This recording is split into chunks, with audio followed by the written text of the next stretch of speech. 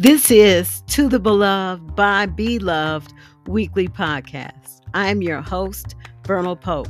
The goal of each episode is to remind you of three things. One, you are dearly and affectionately loved by God. Two, knowing you are loved helps you to live life loved. And three, powered by the love of Christ, helps you love God, love yourself, and love others better. Each week, expect an inspirational word, perhaps a refreshing prayer, an occasional guest, or even a thought-provoking poem or inspirational story designed to express Christ's loving heart towards you, his beloved. Let's go into today's episode of To the Beloved by Beloved, and thank you for listening.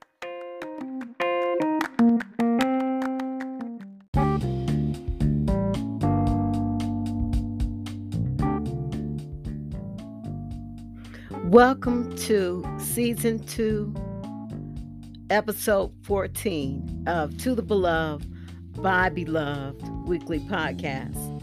I'm your host, Vernal Pope, and the thought for today I am taking from Ephesians, the 4th chapter, verse 32, and this is in the New American Standard Bible Version, and it reads as follows: Be kind to one another, tenderhearted, forgiving each other, just as God in Christ has also has forgiven you.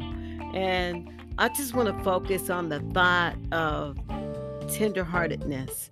And when you look up the word tenderhearted means compassionate. It means to have sympathy or pity for someone. And don't we need that now more than ever, to be tenderhearted or compassionate towards others? That is so important. And as I was meditating on that verse, I thought about the woman who was caught in the act of adultery. And imagine this woman is sleeping with this married man, and then they're caught in the act. And then the scribes and the Pharisees drag her to Jesus.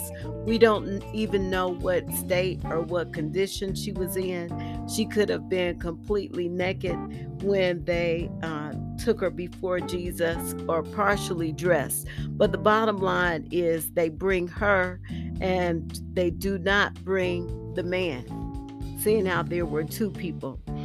But when the scribes and Pharisees bring her before Jesus, of course, they're ready to stone her, because that's what the law required, that if anybody was caught in the act, they were to be stoned.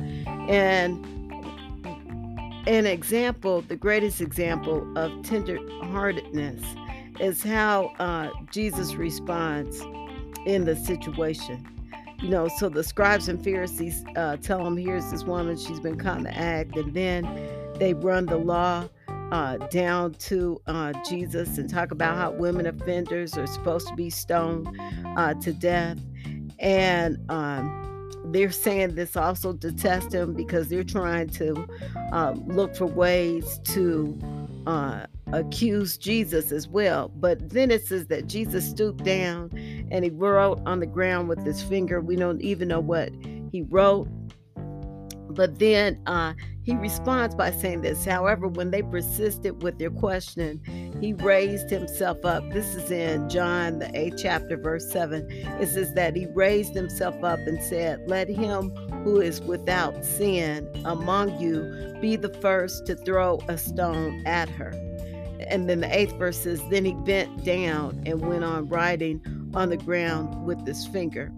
And verse 9 is so awesome. It says they listened to him, and then they began going out conscience-stricken, one by one, from the oldest down to the last one of them, till Jesus was left alone with the woman standing there before him in the center of the court.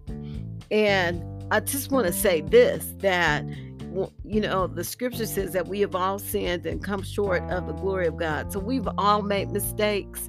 We have all had missteps and failings and things that we did and we were embarrassed about, and the list could just go on and on. But here's the thing, that Christ was so tenderhearted that he took our place on the cross and forgave us of our wrongdoing. And even when in this situation with this woman before him, he forgives her, and he doesn't even reprimand her after that. He just says, it says in the 10th verse, it says, when Jesus raised himself up, he said to her, "Woman, where are your accusers? Has no man condemned you?" And then it says, she answered, "No." This is the 11th verse. She answered, "No one, Lord." And Jesus said, "I do not condemn you either. Go on your way, and from now on, sin no more." And I just want to encourage you today. The word is, be tenderhearted, be kind. We've all made mistakes. We may make some more mistakes, but forgive people, forgive them, and remember this: as you're forgiving others, you are forgiving yourself. Or I like to put it like this: as you forgiving others, it's like putting money in a savings account. When you forgive others, then you have something going into your account. And forgiveness is so important because it is tied to being tenderhearted.